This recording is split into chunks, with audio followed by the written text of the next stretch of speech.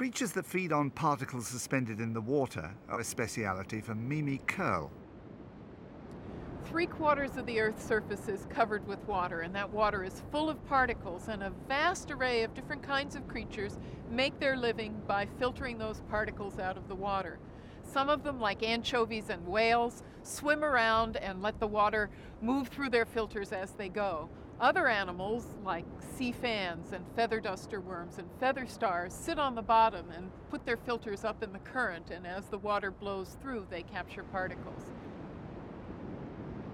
What all these different kinds of suspension feeders have in common is that their filters are all made up of a row of cylinders, and the water moves through the cylinders. So if we want to understand how all these diverse creatures catch their food, we need to understand how a row of cylinders catches particles. And one obvious way to catch particles is if a particle is bigger than the hole between the neighboring cylinders, then as it's carried along in the flow, it bangs into it and it's caught.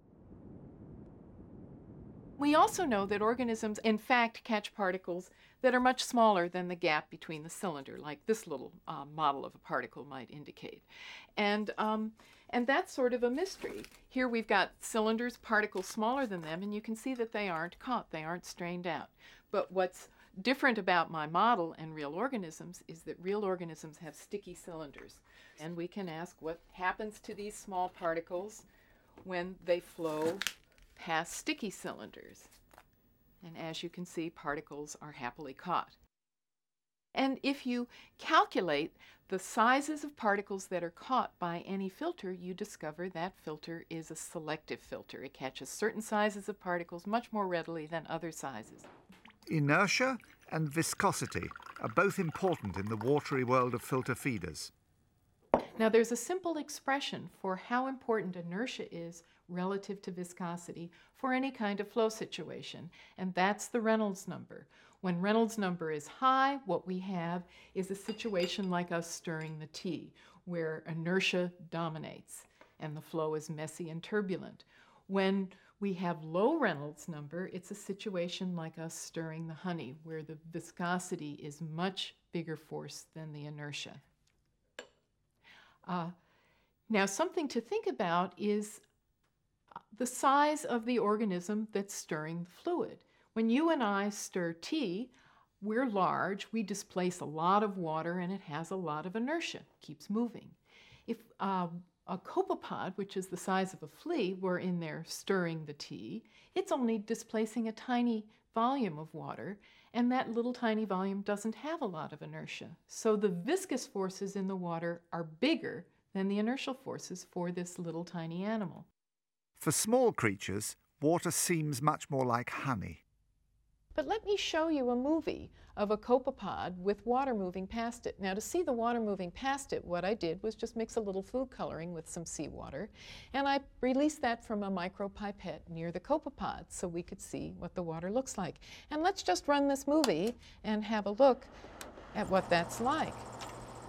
And as you can see, this is just water, but it looks like honey. See how the dye stream sticks together, and even though the animal is flailing its appendages around, it doesn't get all mixed up, and it's not turbulent like water flows around us. But this is water.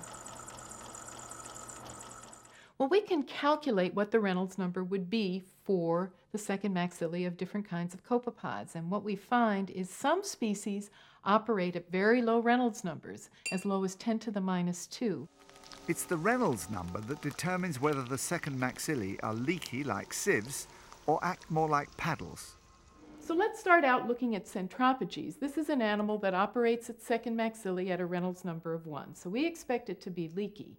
It's in an orientation with its head towards you and its second maxillae flapping like this. So they're going to be here on the picture. And we've marked some water with some food coloring. So let's watch what happens when the second maxillae sweep through some dye.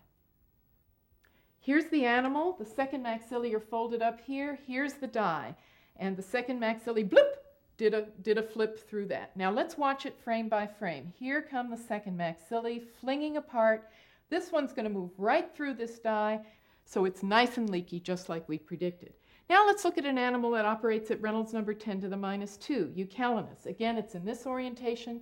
Second maxillae are flapping here. Here you can see the individual CD of the second maxillae. Here's the die. And look at this. As it flaps through the die, it doesn't move through those gaps. And if we look frame by frame, here's the gaps, and as it sweeps through, you can see the die doesn't move through. Even though there are holes there, they're functioning just like paddles. Whether they paddle or they leak, suspension feeders still manage to eat, using different methods to achieve the same result. The animals that operate at Reynolds number 1 that are good and leaky, it's easy to imagine. They fling their second maxillae apart. When they squeeze them back together, the water squirts through those gaps between the hairs and they filter the particles just like you'd imagine. Now let's look at an animal that operates at Reynolds number 10 to the minus 2.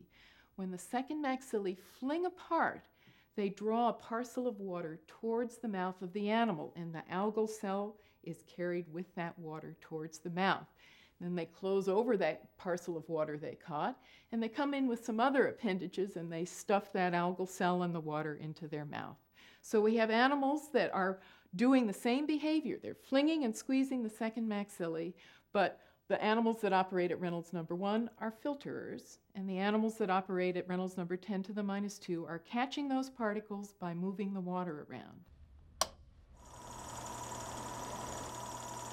So here we have Centropoges, and you see her from the side. Here's the second maxilla folded up over the animal's body, and these other appendages are flapping and creating a current of water past the animal. Now when an algal cell approaches, whoop, you can see the second maxilla actually moves and catches this particle. So let's stop this and back it up and have another look at that so we can see exactly what happens when the animal catches that particle. Okay, now if we run it more slowly, what you can see is here comes the algal cell, and then the animal flings its second maxillae apart and squeezes them back together as it catches the particle.